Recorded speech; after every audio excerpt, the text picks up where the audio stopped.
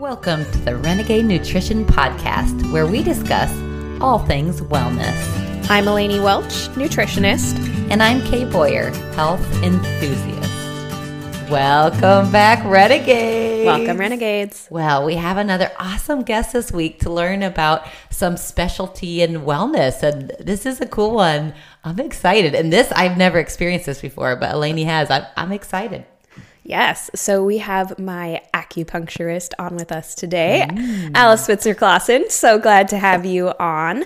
And yes, Alice has been my acupuncturist for almost 2 years. And before her, I had limited experience with acupuncture, but it has really opened my eyes to the amazing powers of what acupuncture can do and what traditional Chinese medicine can do. So I'm really excited to have Alice on today to talk with our listeners all about acupuncture and traditional Chinese medicine, because I might be biased, but I think it should be a part of everybody's life because it's really helped me out so much in my life with so many things. So we get to talk all about that today. That's awesome. I want to learn so much more about this. This is awesome. Okay, let's get into stories here. Alice, we're so glad to have you here. Can you tell us? Thank you. Yeah, can you tell us your story? How did you end up in the field of acupuncture in Chinese medicine? I was originally going to go to medical school and applied to a bunch of schools, as you do. And I got waitlisted at one and then didn't make it. And so I had a choice at that point. I was offered some jobs as a medical assistant or I could travel, and I chose to travel. So it just opened my eyes up to just different ways of being in the world. And then I worked as a medical assistant for a family practice physician and realized mostly what family practice GPs do is prescribe pharmaceuticals. I don't have anything against pharmaceuticals. I'm glad to have Western medicine, but it wasn't what I wanted to do for my career. I wanted to do something more hands-on and more patient-centered. So instead of applying to medical school, I looked at alternative forms of medicine. And Chinese medicine is a complete medical system. You can treat a wide range of issues. I happened to be living in Boulder, Colorado at the time, so I could go to school for it. And you can make a living doing it, which, it's important to be able to pay the rent. Yeah, Yep. Right. That's awesome. For that, how long did it take to do your schooling, and what did it kind of look like? Sure. So I did a 4-year program in 3 years. It was an accelerated program, 2,900 hours. Whoa. Most of the programs these days are, it's a master's. It's technically a master's, but it's considered a trade master's. So if I went to university, I would consider to have a bachelor's, not a master's. So just a little bit different. But these days it's about 3,000 hours, usually 4 years of schooling. It looks pretty much like any other school. You go to class, you have didactic classes where you go to lecture, you take notes, you're tested, and then clinicals, where you're supervised in clinic, you treat patients, and then you discuss it in groups afterwards. So, pretty standard training that way. Unfortunately, there is not an internship or residency program. So once you graduate, you're kind of thrown in the deep end. You're given a practice management class, one practice management class. And then you graduate and you're out in the world. And on the coast, if you're on East Coast or West Coast, you can often get a job. You can work in a chiropractic clinic, or some hospitals will hire you, fertility clinics. But in the middle of the country, it's not as accepted. So oftentimes then you're an independent practitioner or a business owner. And that was not something I really thought through when I went to school, was that in order to be a licensed acupuncturist, I was also going to be a small business owner. And oftentimes what makes you a good healthcare practitioner does not necessarily make you a good business person. So that's been a whole nother skill set I developed unexpectedly. Like a sink or swim right there. Yeah. And unfortunately, you often, and when I first started, I've been in practice 19 years. There was internet, but it's not like now. So, nowadays you just go online and look shit up. Look stuff up. Yeah. You can cuss on here. It's okay. It's fine. We do. But it was a little bit harder back then. It was still, so I did a lot of trial and error. sometimes expensive trial and error when you forget to file taxes for a while. Yep. So, but I mean, no, I did eventually. It's not like I'm breaking the law. I just been there. No worries. So, that's funny. yeah. So what brought you to Iowa? I'm from the western suburbs of Chicago originally, and I wanted to be closer to my family than Boulder, Colorado, but I didn't want to move back to the suburbs. And I have a good friend that lives here in Corville, and I'd been visiting her on and off for the 10 years before I moved here. And so I knew this area was a good area for Chinese medicine. It's a university town. It's a pretty progressive population, and there just weren't and still aren't many practitioners in the state of Iowa. Where I came from in Boulder is really saturated with practitioners. So I wanted to go somewhere where I could teach, educate instead of market. That's why I'd rather put my energy towards education than marketing. So, yep, it's 3.5 hours from my folks in Naperville, Illinois. I was self-supporting within a year, and I had friends here to start with. So it just seemed like a good fit. That's awesome. Well, we are lucky to have you. That's awesome. I'm also picturing the schooling portion and the students like having to practice acupuncture on each other. Did you ever do that? Oh, yeah. Yeah. So when we, like our first practicum class, when we learned how to needle, you practice on each other. And it's interesting. Yeah, right. It's interesting with acupuncturists, we often fall into two camps. Like either you love being needled and like big needles, lots of stimulation, or they hate it. And I unfortunately fall into that camp. I don't like being needled, ironically enough.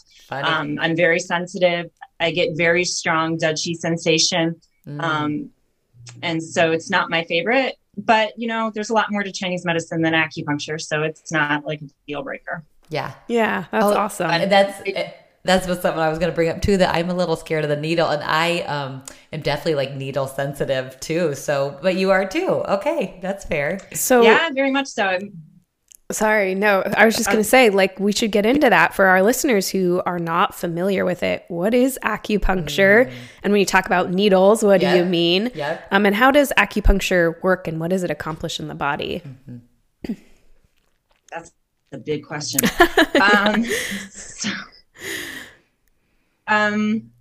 Okay.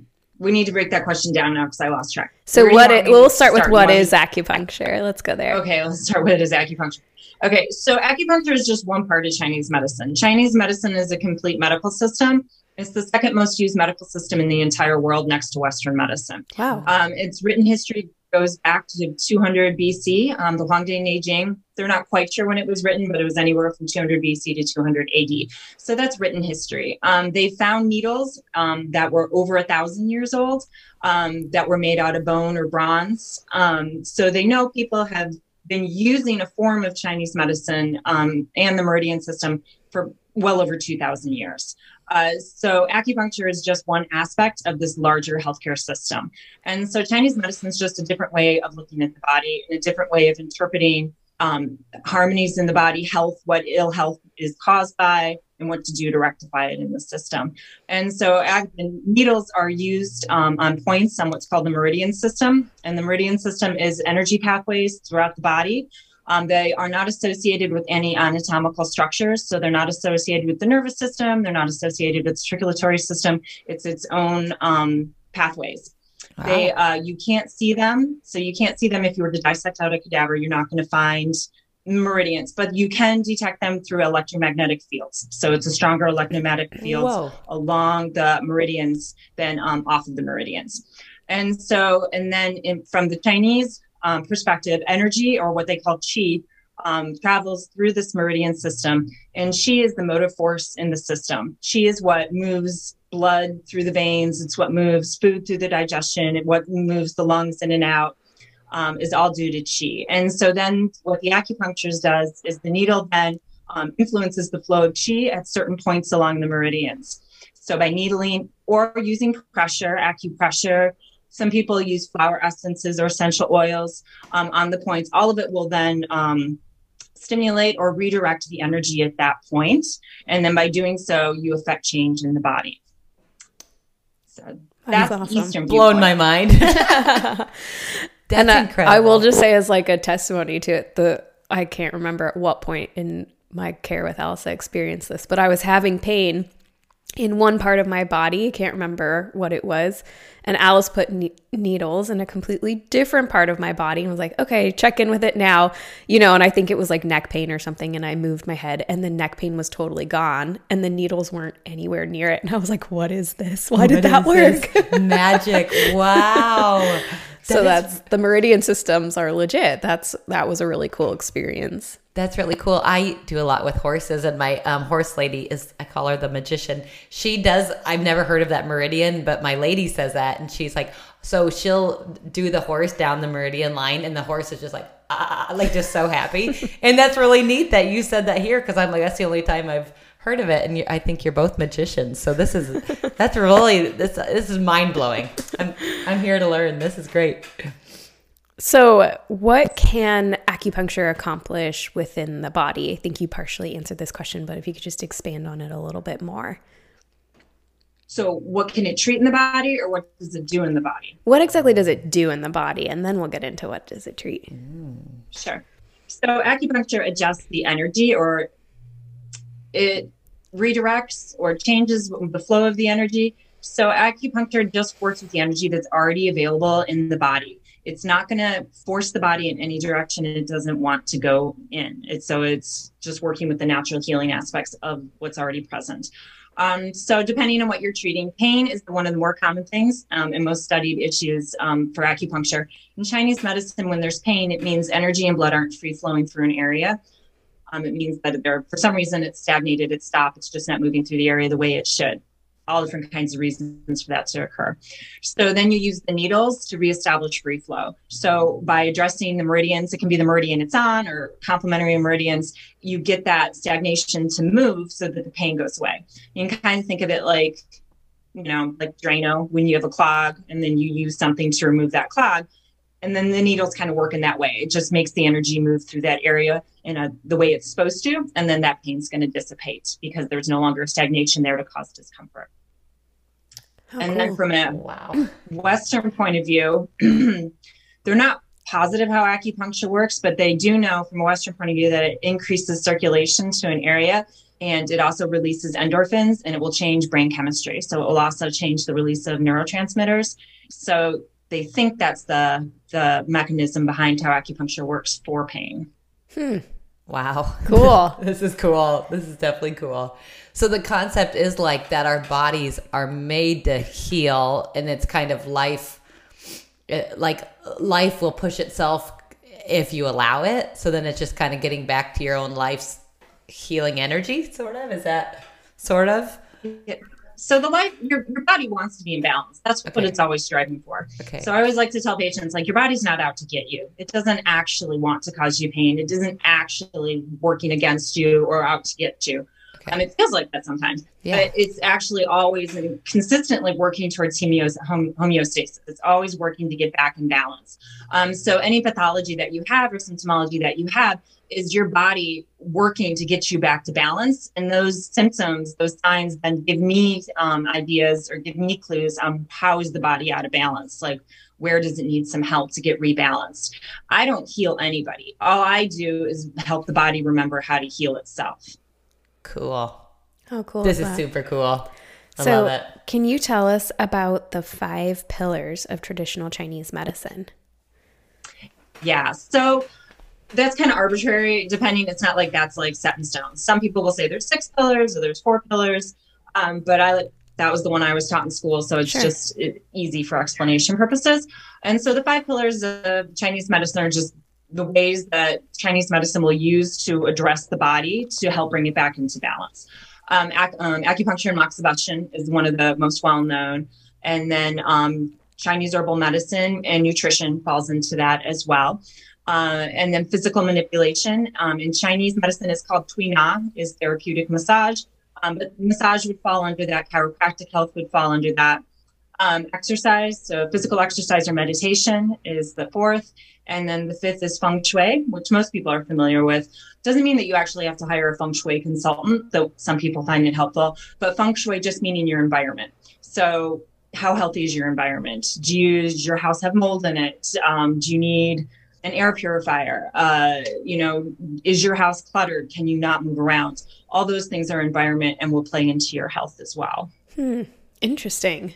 This is awesome. The holistic approach is awesome. Do you do the massage one as well?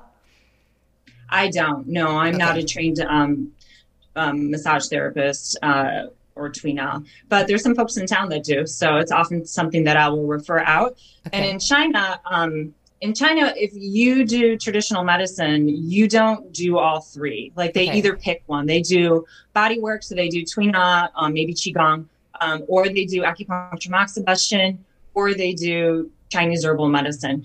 They don't do all, on a whole, they don't do all three. Because they're such big topics. Okay. But tweener in China is therapeutic massage. It's not like Western, it's not like something you go to relax and like chill out. Yeah. It's not always comfortable because it's more about like getting things to release and relax. And it also incorporates spinal manipulation. So tweener in China will incorporate like chiropractic work. But you can't in the US. Doesn't fall under their certification. Oh, do you do the herbal as well? Is that right? I do. Okay. That's what you see behind me. Okay, the wall of goodies here. Yeah. I've seen some of Elaine's tinctures that she does. And sometimes Kay is here in the morning and I'm making like a tea. They don't always smell great, but if they're good for you, I'm here for it. No, they don't. That's something that people really struggle with, for sure. That I would have to say that's the biggest stumbling block I have with patients in herbal medicine is it doesn't taste good for the most part. Sometimes it does. I mean, oftentimes that's how I know I'm on the right track with the formula is patient will say, oh, that really tastes good, or I really enjoy taking it. Not always, but sometimes. And then I know I need to change the formula when they're like, oh, it doesn't taste good anymore. I don't like it. And then I'm like, okay, the pattern shifted. I need to change the formula. But I mean, up until about 150 years ago, all medicine tasted bad. This idea that medicine doesn't taste is relatively new. I mean, that's really just in the past 50, 75 years. Before that, aspirin was a powder. You put it in water and you drank it. It wasn't a tablet. There were syrups and, things. But, the stuff I use, I have bulk herbs, which is what you see over here in the jars. That's the actual herb material. And then those are granulated herbs behind me. Those are in a powder, which is the most commonly used because you just add hot water and drink it. So it's a little bit easier for folks. But they don't taste good. And some folks, some folks get over it. They tolerate it. They take it. They see the benefit. Yep. And then other folks, it's a deal breaker. They're like, I can't do this. The compliance is poor. They don't get it in their system. And so if possible, then I'll switch them over to tablets, which don't taste because they can just swallow them down. Yeah. But then with herbal medicine, again, people are used to with Western medicine, like you take a little tiny tablet, like you need like 5 milligrams or 10 micrograms of active ingredients and you're good for like 8 hours or 24 hours. And when you're working with herbal material, you need to take a lot of it. Like, you need to take, if I'm working with bulk herbs, I'm looking at 50 grams a day of bulk herb material. So tablets, you're looking at anywhere from 10 to 18 tablets a day. Wow. So people aren't used to taking that amount. But that's often why I think people think herbal medicine doesn't work because they don't take enough of it. Like you can't take 2 tablets twice a day and expect to treat an acute issue. And sometimes they'll even do that in herbal studies when they're doing like double-blind placebo studies. Depending on who's funding the study, if they don't want good results, they will purposely underdose. And so then they can report poor results. Yeah. Oh, wow. That sounds about right. Yeah, that does sound right. Wild. Can you tell us a little bit about how the herbal medicine can complement acupuncture? Sure. So everything has its, pros and cons or has what they're good at. And acupuncture is very good at moving energy and releasing energy. It's not so great at adding energy into the system. And that's really where herbal medicine can come in, is it is very good at building up the system, tonifying issues. Also, herbal medicine is you take it on a daily basis. And so it's treatment that you're getting daily. Where in the United States, acupuncture is usually something people will get once a week, maybe every other week. Traditionally in China, people get treated daily or every other day for like 10 to 14 days. So yeah, so people will like travel from smaller towns into the bigger cities, and they will, stay there so that they can get like a 2-week course of treatment where they go in daily for treatment. So with the US doing this like once a week kind of thing, that's very different. That's kind of a newer way of using the medicine. And sometimes if I have someone in acute pain, I'll have them come twice a week. And different practitioners will do it different way, where they'll have them come in 2 or 3 times a week to start, and then start spacing the treatments out. But so that's where herbal medicine sometimes is more effective, because you'll get your treatment on a more regular basis.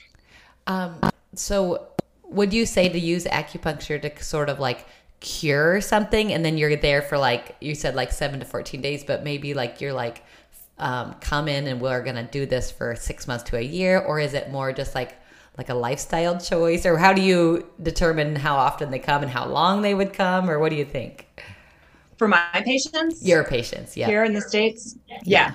Okay. So usually how I like to start is I'll see patients once a week for 3 weeks. So I can kind of get a grasp of why they're coming in, how they're going to respond to treatment, and what's the best way to treat them. Unless it's acute pain, then I'll see them sometimes twice a week if I think it's necessary. And then once I see how a patient responds to treatment, then we can kind of determine if we want to continue with the weekly, or if we want to spread them out every other week, every 3 weeks. Some folks, their issues resolve after somewhere anywhere from 2 to 6 treatments. And so then they just call me if they need me.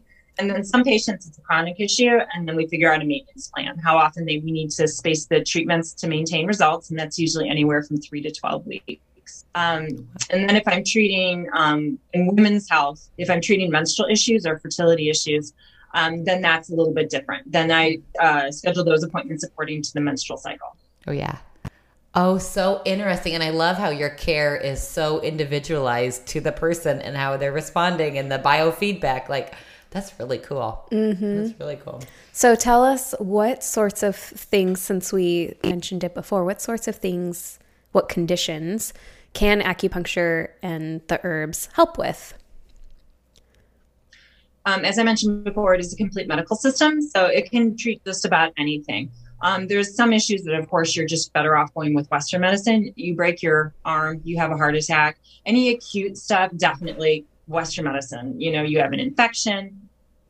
Western medicine excels at acute medicine. Acute traumatic medicine is definitely where it shines.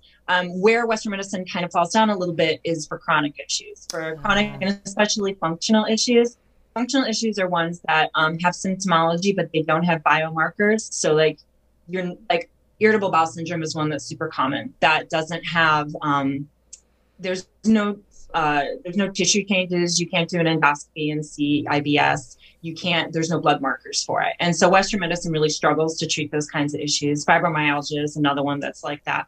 And that's where Chinese medicine really excels. And so I treat a lot of digestive issues. I treat a lot of women's health. I treat pain is probably the most common thing that I treat. Insomnia, headaches, anxiety, depression. A little bit of everything. The whole gamut. That's awesome. Wow. And I will say, I like to get my acupuncture treatments weekly. I see Alice weekly because I just feel so good afterwards. Like, I look forward to that appointment every week. It just is like, there's something, my mood feels better afterwards. My energy feels better afterwards. My body feels energized and like electrified and awake. And during my appointments, I'm so relaxed. Sometimes I'll fall asleep. And it's just like, overall, I always feel that it does so much healing for my body that even if I don't have something specific that week, I always want to maintain those weekly appointments because I feel so good. You're like totally worth it. Absolutely. That's awesome. So we do talk a lot about digestion. What are some of the traditional Chinese medicine views on digestion and issues with digestion? How do you look at that from a traditional Chinese medicine perspective? Sure. So Chinese medicine finds digestion to be actually really important, kind of the center of everything. If your digestion's not functioning correctly, you want to address that first, because nothing else is going to work.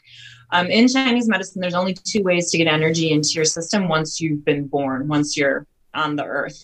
You only get energy through breathing and eating. So how you intake your air and how you intake your food is the only way that you're going to get energy. And so since most people don't do structured breathing exercises, really your digestion, their intake of food is your primary method of getting energy into the system. And then your body uses that energy to create blood, to create chi, to create muscle. So it's pretty imperative that your digestion works smoothly. And so working with that, then there's, I always like to work with lifestyle first. So before giving herbs or anything, and my first go-to is to do lifestyle and nutrition. And I'm not a huge fan of real restrictive diets. I don't find patients to be super compliant. Mm-hmm. And the most important thing for me is that eating is not stressful. I think these days people get so in their head about what to eat, and there's so much information out there that they get kind of frozen and they don't know what to do, and they're scared to eat anything. And I don't think that's healthy. I also don't think there's one size fits all for anybody. I don't think everybody should be vegetarian. I don't think everybody should be giving up gluten. I think it's very individual to the person. And I think the person themselves is going to be the best judge of what they should be eating. That being said, I mean, I can give guidelines. I've seen over time what's worked for a majority of people. But at the end of the day, I think what's important is people develop a sense of what feels good in their body and what's good for them. Unfortunately, in our culture, we're taught mainly to live above the neck. So we really revere about everything intellectual, everything mental. And we've kind of been taught to disregard anything below the neck. Like we've been to disregard the signs, symptoms, messages that our body is giving us. And we're kind of taught that that's not as important, that just push through and, and you can, I don't know, like have a Larabar and you'll be fine. So I think it's important to develop a sense of what your body wants to eat, what it likes, and what feels good in your system. So I always tell my patients what you need to do is determine what your body wants and not what your mind, because we tend to eat with our head. And so we need to learn how to eat with our body and what it's telling us what we want. That being said, one of the biggest things I tell patients that they find most surprising is Chinese medicine is not a huge fan of cold foods. So raw foods, foods that are eaten cold out of the refrigerator, ice in the drinks, things that are really common in US, especially considered super healthy. So like smoothies, salads, yogurt, and, fresh fruits. And not that fresh fruit isn't healthy. I'm not saying those things aren't. It's just some people like the raw food movement. There's like a whole movement where all you do is eat raw foods. And that's just completely against all the ideas and what Chinese medicine believes in and what I've seen to be helpful over the years. I've had digestive patients where all I have them do is change eating more warm foods instead of cold foods. And it's amazing what a difference it makes. Sometimes that's enough. That's all they have to change. And a lot of their digestion issues goes away. Wow. This time of year eating more soups just because it feels like fall, and I tell you, it feels so good in my body and I love it so much. And also by moving to warm food, I feel like there's less processed foods in that because now you're like cooking and more real food from the earth, and it kind of seems to go hand in hand. Yeah. Yeah, I feel like it was really validating the first time we talked about it, because I have never been a big fan of raw vegetables or salads, which as I'm always upfront with people about as a nutritionist, because they're like, oh, am I just going to live off of salads? And I'm always like, well, I don't, because I don't like that. But I love roasted vegetables, cooked vegetables.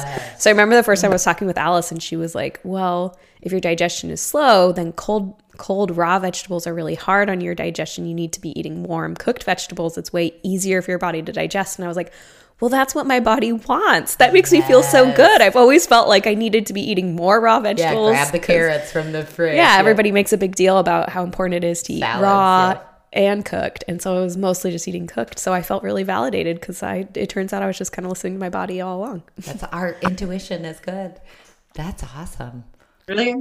And it's important to remember too, with this medicine being so old, like refrigeration wasn't a thing, and neither was cross-country transit. So people ate what was in season. Like you didn't have a choice. Like this idea of eating watermelon in January is terrible. It's an awful idea. Because it's not designed to be eaten then. Like, that's why, watermelon grows in July and August. It doesn't grow in January and February because watermelon is very cooling and it's very, moistening. And so it's for eating those summer months when we want to, help to, take care of some of that heat.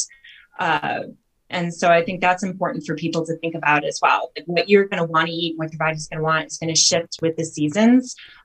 So what feels great, now in November, you're maybe not going to want so much from, April or May, and to be aware of that as well. I love that. We just did an episode. Yep. The episode we released today is all about eating seasonally and locally and why it's important. Yeah. So I love that. Thank you, Alice, for that plug. You guys nailed it. That's right. So good. Oh, let's see here. Maybe go to 10. Yes. Okay. Let's discuss women's health and cycle health. I really like your viewpoint on a healthy menstruation cycle and what it would look like. Can you share that with us? What does an unhealthy cycle look like, and how can acupuncture help address that issue? Sure. So I treat a lot of women's health. It's one of my favorite things to treat. Western medicine, I think, gives short shrift to women, or has historically, kind of just downplayed their concerns and issues. And there's this idea in Western medicine as well, especially around menstrual health, that a certain amount of discomfort is normal and to be expected. So like a certain level of cramping, clotting, bleeding, PMS is just considered par for the course. And Chinese medicine does not see it that way. PMS is, I always consider a pathology. So, I mean, obviously there's different levels of it, so depending how much it affects a woman's life. And then cramping as well, like theoretically, periods should be pain-free. They shouldn't have cramping. That's not a necessary aspect of it. Wow. Bleeding shouldn't be, you should have healthy flow, but not bleeding through pads in half an hour, even hourly sometimes is a little bit much. And you certainly shouldn't be exhausted during your cycle due to blood loss. Then there's something wrong. So those are all things I'll look at. Even if someone's not coming in for menstrual issues, if they have a lot of like heavy PMS or heavy cycles or heavy cramping, that's something I'm going to take into account when I'm looking at their whole constitution and pattern, because it is considered a pathology in Chinese medicine. So ideally you want a cycle that's like, anywhere from like 27 to 31 days. You don't want it to be super short. In Western medicine, it's 25, anything to about 25 to 35 is considered normal in Western medicine. I like to see it between like 27 and 31, ideally. I don't like a lot of spotting. So, a little bit of spotting, half a day before your period, maybe a day after you end. I think that can be kind of normal. I'm not a huge fan of spotting for like 3 days beforehand or 3 days after. I don't want to see my patients bleeding for 7 to 10 days of any amount. It's too much. I like to see a cycle of about like 3 to 5 days, ideally.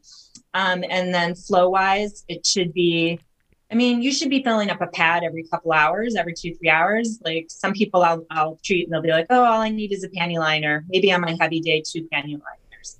And that's not enough. That's kind of scanty flow that I'll pay attention to. But if someone's like, I have to wear a pad with my tampon and change it every hour, that's something I'm going to look at as well.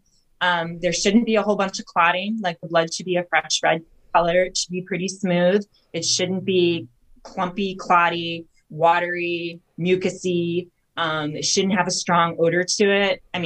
Obviously there's an odor, but like shouldn't smell like raw meat, shouldn't smell rotten. Those kinds of things is what I'm going to look at. So I see those. Then I work with the patient to change lifestyle, acupuncture around the menses. And then sometimes herbal medicine is necessary, but not always. Acupuncture is actually super effective for PMS and cramping. So sometimes that's enough, or if not, I'll add an herbal medicine if we think it's necessary.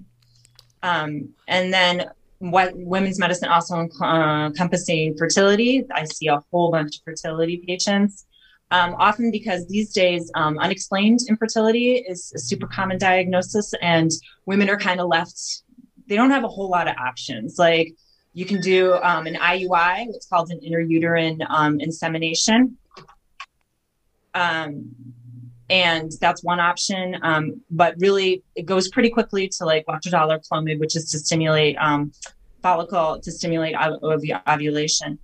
Whereas Chinese medicine, we're going to see a lot more subtleties in a woman's cycle and in her presentation that maybe Western medicine's going to miss. And so that maybe they don't have to go right to Clomid or trigger shots, that I can work with them for a few months and maybe get their cycle back on track so that they don't have to, use so much hormonal treatment, or put them in a better place so that if they do choose to go a Western route, that their body's in a better situation for it, so they'll respond quicker. I'm not against Western medicine. I'm not against assisted reproductive technology. I just think there's things you can do to potentiate it so that to work with Western medicine, so women are in a better place for it to work, and so there's not as many side effects from it. So yeah, I think there's a lot of things that integrating the two is super helpful. And then menopause is also something that women often don't get much guidance on. And menopause is actually still something we don't talk a lot about yet. Like, it's still kind of a taboo subject. I've had patients come in and having hot flashes, and they don't realize that's what they're having. They think they're anxiety attacks or panic attacks. And so they're just not having the education. And then Chinese medicine is actually super effective for working with menopausal and perimenopausal syndrome as well. So helping with like hot flashes, the night sweats, the anxiety, the insomnia, it can be super helpful with that. So, wow. Yeah. I love that. Yeah, I have a question that's might be hard to answer, but since we're seeing more in the Western culture, like more PMS and more trouble with fertility and more trouble with all this, this is going to be hard to answer, but is it just our lifestyles that's contributing to that? Nutrition, our stress, our cortisol, or is it just everything? Or this is a hard question, but what do you think about that? Or I don't know. Sure. I think stress plays a huge role in a lot of things. I always say stress is the reason I still have a job, because most health issues go back to stress. PMS is almost not always, a huge portion of PMS is stress related. Oh. And then there's some folks in the Chinese medical world, authors I've read, that consider menopausal syndrome to be almost entirely stress based. Oh. If you go to countries, if you look at countries that venerate aging, where as you age, you're actually respected more, that like in Asian cultures, in China, in Japan, as you age, like that's a very respectful thing. They take very good care of their elders. And so in countries like that, menopausal syndrome is almost non-existent. It's much less than it is in Western countries. So your attitude towards aging, how it stresses you out or how you're anxious about it, definitely affects how you're going to present during menopause and perimenopause. In Chinese medicine, traditionally, they didn't, in the classics. So there's like I mentioned, there's a written history of Chinese medicine all the way 2,000 years back. So there's gynecological texts that have been written 1,000 years ago. They were very interested in women's health, but there is nothing written on menopause because it wasn't such a problem. Wow. And some of that can be lifespan, like, people didn't live as commonly older, but still they didn't write about menopausal syndrome. I don't think it was much of an issue, because as you aged, you were respected. So I do think stress plays a huge role in that. Infertility, I find stress plays a huge role in that. So I will say, if you have a woman dealing with infertility, the last thing you want to say to her is just relax. You'll be fine. Trigger. Like, I don't recommend that. But it's still, you always hear those stories about women who adopt. They've been trying for years and they adopt, and then like next year they're pregnant. It's because they relax. I'm not saying that's the end all be all. I'm not saying that you're causing yourself to be infertile. I'm just saying it's a huge role. It does play a big role in there. And then I do think nutrition as well can play a role in like PMS and just how your body is going to function. But stress is probably the main player. Wow. Yeah, I wish I could take everything you said about especially like period health and what a healthy period looks like. And I wish we could incorporate that into girls' sex education classes, that they could hear that from the beginning, right? Like what their flow should look like, how many days it should be, how it should start, how it should stop, that it should be pain-free. Because I feel in my personal experiences with Western medicine, you know, I had such bad menstrual cramping for like a decade where, I mean, there were days I couldn't get out of bed or I was nauseous, or I remember calling my husband one time when he and I were just dating, and I called him in the middle of the night because I was like, I think I need to go to the hospital. Like, I can't even get to the bathroom to throw up. I'm in so much pain. And I remember talking to my doctor about that, and she offered to put me on birth control, which I didn't want. And then she said, okay, well, if you don't want to do birth control, then just take as much Advil as you need to get through that time. But there was never any discussion about, hey, that's probably not normal. Oh, yeah. And so I just remember thinking, like, I feel in a lot of my experiences, anytime I've been like, oh, my flow doesn't seem right, or my periods don't seem right, or I have a lot of PMS, it's like, well, bodies are weird. Everyone's different. That sounds normal. It's actually, like Alice was saying, like, not like any amount of pain is not normal. And I remember when I was going through my nutrition course and learning about women's health, the book I was reading said, if you have to take any painkillers during a period, that's not normal. And that was the first time I had ever heard that. I had always heard it's normal. Take Advil, take ibuprofen. And it's almost like joked about, you know, on like TV shows, like PMS is just, everybody makes light of it, or cramping. And it's like, they make it seem like it's almost like it's not this debilitating condition that women have to deal with, and it's almost made light of, and everybody has it and it's fine. And when I read that book, I was like, any amount of painkillers is not normal. And here my doctor told me I could take as many as I wanted over the course of 24 hours just to get through that day. And then you're dreading 1 week every month. Yes. Like, and missing work and missing school. That's the fourth of your life. Then it's kind of painful that you just get through. And by the way, since seeing Alice, my periods are completely pain-free. So I love that. And this is what is so neat about like the Chinese medicine and Alice, your approach here, because it's just like, you're like, oh no, let's get you back to ease. Like, let's get you back to healing. Like, and it's just like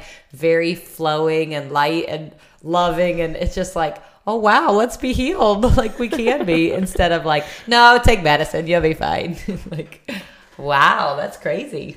So tell us, is acupuncture appropriate for all ages? Are there groups it's more appropriate for, less appropriate for? Talk to us a little bit about that. It can be. I mean, well, let's see. Actual acupuncture. So using needles, usually I don't use needles on children until age 6 or 7. And then it depends on the kid. And it really depends on the parent when you're treating children. If the parent is very open to it and not anxious about it, then the child will also not be anxious about it. But if the child is anxious, it's not worth using needles. So I can wait till they're 10 or 11 till I actually have to use to be effective. I have to use needles. Though, interestingly enough, I treated a teenager that was very needle sensitive, and they, I could just tell they would keep coming back. Like, I could tell it was not their favorite. It was kind of traumatic. And so I just stopped eventually. And now I just use moxibustion with this patient and acupressure, and they respond just fine. They're 14 or 15. So even if someone is needle sensitive, if someone is super stressed out about it, it's not worth it. It's not worth to stress the body to use a needle. I'll just use alternate methods. But that being said, I've used what's called shonishin, which is a massage technique that uses small tools. And that I've used on children as young as 2 weeks. And then we'll use all the way up into the teen years if necessary. And then I've treated patients into their 80s, maybe early 90s. So yes, it can be used on any age group, but with caveats. Like, if somebody is incredibly needle sensitive, if someone's having panic attacks about it, it's not worth it. If somebody is very deficient, very fatigued, run down, I'm going to use less points. I'm going to use smaller needles, and I'm probably going to leave the needles in as long if I choose to needle at all.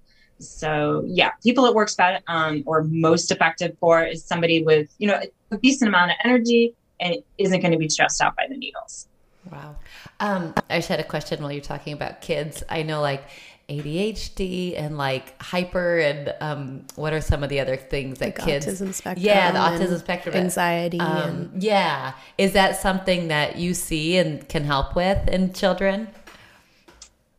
I haven't treated ADHD recently. Okay. I treated more of that early on in my practice. I can't say I ever had much success with it. Okay. But that's just me personally. Yeah. There are other practitioners that I've read about, that I know about, that have had better success with ADHD. So that, I'm not going to be good at treating everything. And there's different practitioners for different people. Yeah. That I've not found. But I have treated anxiety pretty often, and that does respond well. So I've treated that in small children, I've treated it in teenagers, and I treat it in adults, and that works pretty well. And then with autism, one, you're talking about neurodivergent or non-neurotypical. You got to be, what are you trying to treat? Just because somebody is autistic or neurodivergent doesn't mean there's anything wrong with them. Mm-hmm. It just means that they see the world in a different way and that process it in a different way. I think ADHD also falls under that, neurodivergent. I don't think there's necessarily anything wrong with the child or with the person with ADHD. Mm-hmm. I think they process the world differently. And I think our education system is intolerant of that. And so I'm not going to treat a child as a pathology because they don't fit into a system that isn't a natural system. It's been created and curated for it. So not necessarily that child has a pathology, our culture has a pathology. I love that. Understandably, though, that child needs to function within our communities. So to help them do that. So I'm not saying there's anything wrong with medicating a child to make it easier for them to function in our education system. Yeah. I'm just saying there's not necessarily anything wrong with them. To treat them as being deficient or dysfunctional is doing them a disservice. A lot of D's right there. Sorry. Yeah. No, that philosophy is beautiful. And I love kind of leading with love. I love that for sure. And when a parent's bringing in like a 2-week-old to you, what are they typically presenting with? Oftentimes either respiratory or digestive issues. When you're dealing with a child under the age of 6, almost all their issues, unless it's congenital, all their issues are digestive, because their digestive system, their bodies are so small, and their digestive systems are small, but they have to intake a lot of calories and food. So if there's any obstruction in that digestive system, if something's not moving correctly through it at all, or just a little bit, it's going to back up quickly and cause large problems because there's just not much leeway. So usually that I'll see for like acid reflux, I'll see them for constipation, bloating, and then breathing. In Chinese medicine, breathing and digestion are closely linked. When your digestion is not functioning correctly, what's called dampness forms in the system. And if that hangs out long enough, it becomes phlegm. And so that's how those digestion and respiratory can be closely linked. So if the digestion's producing phlegm, that phlegm is going to hang out in the lungs, and then the child's going to have difficulty breathing. And especially in young children, their airways are small. So any amount of inflammation or congestion is then really going to inhibit their breathing. So that's usually what I see infants for. And it's incredibly effective. I've had really good results. Wow. So I have so many questions in my head about my own. I'm like, okay, breathing, can you help me with this? This is this. For breathing, do you have a technique that you help people do, like, maybe like the 4-count breathing, or do you have any advice on breathing? Oh, that kind of breathing. So like meditative breathing. Oh yeah. Or what? So meditative breathing is a little bit different. So I was discussing like actual like having like asthmatic, but meditative breathing is something actually I recommend often. It's the quickest way to calm down your system. And since anxiety, stress, and depression is something I see a lot of,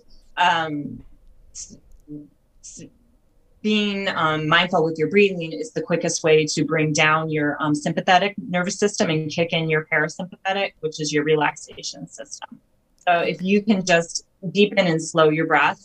So I'll often recommend to people just like sitting down and taking 10 slow, deep breaths. I try not to get too complicated. It scares people. And then they don't want to do it because it's too overwhelming. Yep. And I hear all the time, I can't meditate. I can't turn my mind off. I'm really bad at it. I'm like, yeah, everybody's bad at it. We all are bad at it. And it's okay. You don't have to be good at it. The point is that you're trying. Mm-hmm. And so the nice thing about breathing, like if you slow down your breath, inhale for 5, exhale for 10, that automatically kicks in your parasympathetic, your relaxation system. You don't have to do anything. You don't have to think about it. It just automatically calms down your system. So yeah, I'll often recommend 5 in, or what they call it, square breathing, 4 in, hold for 4, 4 out, hold for 4. In the yogic tradition, they believe that if you increase the exhale, it's more relaxing, which is upheld by Western medicine. It does have a stronger effect on the parasympathetic nervous system. So if possible, I do encourage people to do like the 5 and the 10. And then if people are interested, I can give them specific exercises. There's, the popular one is, I'm going to forget the numbers now. 4, 6, 7. There's one of them, you in for 4, you hold for 6, you exhale for 7. Yes. Yeah. It's pretty easy. Easy to find on the internet. But there's no end to breathing exercises that you can do. Okay. I love it. All of it. Okay. And with your practice, what sort of success stories do you have? What's your favorite kind of your bread and butter? Pain is definitely my bread and butter. Okay. I enjoy treating pain. It's not that I don't, but I enjoy internal medicine. To me is more interesting than pain. That being said, it's not like I'm going to turn it away. And it is very satisfying because oftentimes with pain, you get such immediate results. Like I've often had patients like with lumbar spasms, low back spasms they can't walk. They can hardly stand up straight when they walk in my office, and then they leave walking just fine, standing up straight. So that's very gratifying to treat that.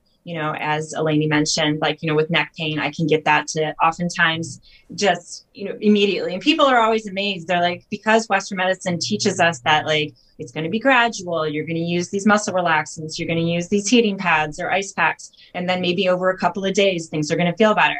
And when I treat pain, not every time, but often they'll feel better right away, within just a couple of minutes. So just letting people know that is an option, that is a possibility. And I'm not saying every time, but, especially for acute issues can be very effective for that. I really like treating women's health because, as we were talking about before, I don't feel like Western medicine does enough to let women know, that they don't have to be in pain, that they don't have to be miserable. I definitely have patients come in that are like, I have one good week out of the month. Because their cycles are so imbalanced. And so treating that's very enjoyable to see women, get their life back, to see that they don't have to suffer that much, that they can, do things about that themselves. And it doesn't require being drugged up to do it. I love that. And digestion. I really enjoy treating digestion because it's hard. If you eat and you're in pain, that's your whole life. You can't get away from needing to eat. So, you can't live on juice fast forever. Sooner or later, you have to get food in your system. And so helping somebody to be able to eat in a comfortable way, it's life-changing as well. So, and as I mentioned before, that's kind of the centerpiece of our health. So if you don't have comfortable digestion, once again, speaking to the idea that discomfort in Western medicine is sometimes normal, when you eat, you should feel satisfied and there should be no discomfort. Bloating isn't normal. That's a pathology. Chronic gas or belching after you eat, nausea, being full before you're satiated. These are not things that are in harmony. These are not things that are conducive to living well. So you want to see if you can address them. I love that. I love that. A ray of hope in America. That's really neat. All of your philosophy is just really beautiful, and I'm here for it. Did you want to ask your question about pain? Oh, yeah. I know this was on your mind. Oh, yes. Because I'm sure now Kay is like, oh my gosh, acupuncture is everything, and I want to go get acupuncture. But I know, but I am a big needle scaredy cat. So is it painful? And then you said if some people have too much stress from it, then maybe you won't. But yes, tell us if it's painful. Yeah. So acupuncture is just one tool in my tool belt. So if somebody is freaked out, they really don't want the needles, there's other things I can do. There's, gua sha is a scraping technique I use to help muscles relax. Moxibustion is where you burn small amounts of an herbal material, moxa, mugwort, on the body. Very effective. You can use acupressure. I'm in the process of learning about stimulating needle acupressure points with flower essences and essential oils. There's lots of things you can do. But also, I encourage people to at least try it, because most of the time, most of my patients, my new patients, have never had acupuncture before because it's just not as common in the Midwest. Mm-hmm. And so what most people find is like when I put the first needle in, they don't even notice. Like they'll be like, "Oh, it's in." And I'm like, "Yeah, yep, it's in." I'm like, so it's, the needles are much thinner. My needles are around 32, 36, 34 gauge needles, and hypodermics are usually 16 to 18 gauge needles. Mm-hmm. And so the needles I use are half the width, if not smaller, than a Western needle. Also, hypodermic needles are beveled, which means they're cut at an angle because they're designed to cut through tissue. Mm-hmm. My needles are technically rounded on the end because they're designed to push through. They are going to push things aside. They don't want to cut through anyways, which is why when you remove the needle, there's very rarely blood. Sometimes, not often. So, and as I mentioned before, I'm needle sensitive. So like, I don't want to create discomfort in my patients. So knowing that, I use smaller needles. And I have found over the years, the more focused I am on the point, like I focus on my breathing, I focus on my intention, I focus on, the insertion of the needle, it's not as uncomfortable for my patients. If I'm too busy chatting, I love to talk to my patients. So if I get distracted and I'm chatting with my patient, invariably it's an uncomfortable insertion. So I have to be, as a practitioner, it's my responsibility to keep my focus on what I'm doing on the needle. And that's going to be a more comfortable insertion. So I rarely have a patient who can't tolerate the needles if there isn't a health reason for them not to. But if they don't want, then I honor that. And then I find a way to work around it. But on the whole, once you have an insertion, once you feel it, you realize it's just not what you thought it was. It's not that uncomfortable. Yeah. When it's not as bad as your fear of it. Like the fear is bigger than the Yeah. I mean, from my own experience, most of the time I can't even feel the needles going in. And then once they are in, I definitely don't feel them. Wow. And the thing Alice always tells me is if you feel a needle, if it's still painful, you have to tell me because that means it's not in correctly. So when I'm laying there for 15 or 20 minutes, it's not like I feel like I'm full of needles. I just feel totally relaxed and laying down. So you don't feel any of it. And I rarely feel them going in or out. So, I mean, every once in a while, there's one that's painful. And I think it depends on how irritated the area is and maybe how much that area had already like stagnated and needed to be released. Sometimes I feel like those areas that are really stagnated, that really needed that chi released, almost like I feel them a little bit more. But a lot of the time I don't feel it at all and it's not painful. And I'm not laying there in pain in needles, which is nice. Yeah. So I should, though, say that that's different from practitioner to practitioner. So the chi sensation it means catching the chi. It means that you've caught the chi and it's moving. And in China, they believe that if you don't get that chi sensation on every point, that it's not an effective treatment. So if you go to a Chinese trained practitioner, they will often use larger needles with stronger stimulation. And some people find they like that sensation. I have found most Americans find that as uncomfortable. I personally feel it as an ache. I don't love it. But it's not that it isn't effective. It's just different. And so to be aware of that, like different practitioners have different ideas about that. And then Japanese trained practitioners, or in Japan, they believe that the practitioner is supposed to feel the chi sensation and that the patient isn't supposed to feel anything at all. And if they do, that's not good.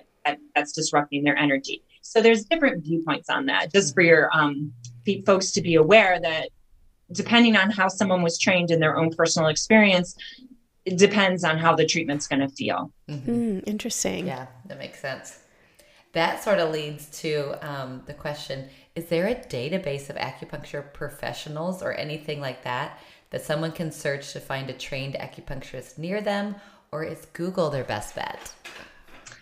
Yeah, unfortunately, it can be kind of hit or miss. Okay. So when I'm researching for patients, they'll often ask me if they're moving or if they have family members or friends elsewhere. They'll ask me for recommendations. I always start at the NCCAOM website. That's our national certifying board. Okay. It's the National Certification Commission for Acupuncture and Oriental Medicine. Right. So nccaom.org has a practitioner search engine. So you have to, almost every state in the union, you have to have a diplomate certification through the NCCAOM in order to get your license. So they have a database then of everybody that has an NCCAOM certification, and you can search it. Okay. And you can search it by zip code or city. and then you can search it either certification, because you can get certified. You can have an Oriental medicine certification, which includes herbs and acupuncture. You can have just the acupuncture. There's a body work one. And just as a side note, so that uses Oriental medicine. There's a lot of controversy in the Chinese medicine community about what to call it. So Oriental medicine, I don't know if you're familiar, but the word Orient is very Eurocentric. So it's the idea, it's east of Europe. With Occident is West. And so it's very Eurocentric. So it's not considered a very PC term anymore in the Asian community. So oftentimes you'll see Chinese medicine referred to as Asian medicine. So there's a lot of controversy right now over what we need to call ourselves, because it's not just Chinese. Japan has traditional medicine, China, Taiwan, so there's all those Eastern Asian countries have their own flavor of traditional medicine. And so just to be aware of that. So you'll see it listed under different names. And to be TCM, traditional Chinese medicine, is a very specific form of Chinese medicine that was designated by the Communist Party in 1949. Oh. As a little extra nerdy trivia. Interesting. Yes. We love the nerdy trivia, so that's perfect. Good. And then as far as getting a hold of you, Alice, how can we get a hold of you on the web pages? Sure. I have a website at twigandneedle.com. It's incredibly out of date and retro at this point, but it works. It functions. So my phone number and email are there. Email is probably the easiest way to get a hold of me. I have obviously a landline and voicemail, but I just don't check it as often as I check my email. So there's information there. You can also, to schedule an initial appointment, you need to contact me directly. And then there's online scheduling after that. Oh, awesome. Good. And are you taking new patients at this time? I am taking new patients right now. Yes. Awesome. So for anybody who's in the local Iowa City, Washington County, all that area, whether you're in Cedar Rapids or Iowa City or North Liberty, Alice is an amazing resource. I highly recommend her. So if you have gained some interest in acupuncture today from what you've heard in your local, definitely reach out and contact her, because yes, she is. I could not say enough about how much she's helped me in my health and my overall well-being. So definitely recommend you at least give it a try. Yep. I love it. Well, you are just so knowledgeable and so smart and so helping and helpful to people, and in a way that does feel like light and love, which is really cool and something that we support. And anyone that gets people back to feeling at ease, we're here for. So that's right. Yeah, so good talking with you this morning, and thank you so much, Alice. And any parting thoughts or anything we didn't cover that you just want to mention? Or it's winter outside. Keep your neck covered. Chinese medicine, they believe colds come in through the back of the neck, so keep your neck covered. And don't eat salads in the middle of the winter. This is permission to not eat salads. I love it. Well, thank you so much, Alice. We really appreciate your time. You, like Kay said, you're such a wealth of knowledge, and I'm so excited for our listeners to have access to this information, because I'm all about people not having to live in chronic pain and chronic discomfort, and that those things aren't normal, and that there are things you can do about it. Yeah. Whether it's in addition to Western medicine or complementary with, however you want to pursue it. I just know there's better ways to do things than most people are aware of. So yes, if you are in pain, you can be out of pain. You can be pain-free. You can be pain-free, and that is normal. So anyway, I just love sharing resources like yourself, Alice, with our listeners, because I want people to know that they can thrive. It's not just about living longer and slowly deteriorating. You can thrive through every year of your life. So and we have help here for you. So perfect with Alice and all of our listeners. So. Thank you so much, Alice. Yeah, thank you. And for our listeners, go be renegades. Go be renegades. Thank you for listening to the Renegade Nutrition Podcast. Please keep in mind that this podcast is an educational service that provides general health information. The content on this podcast is not a substitute for direct, personal, professional medical care and diagnosis. You should always talk to your doctor before making a dietary or lifestyle change. Go be renegades! Go be renegades!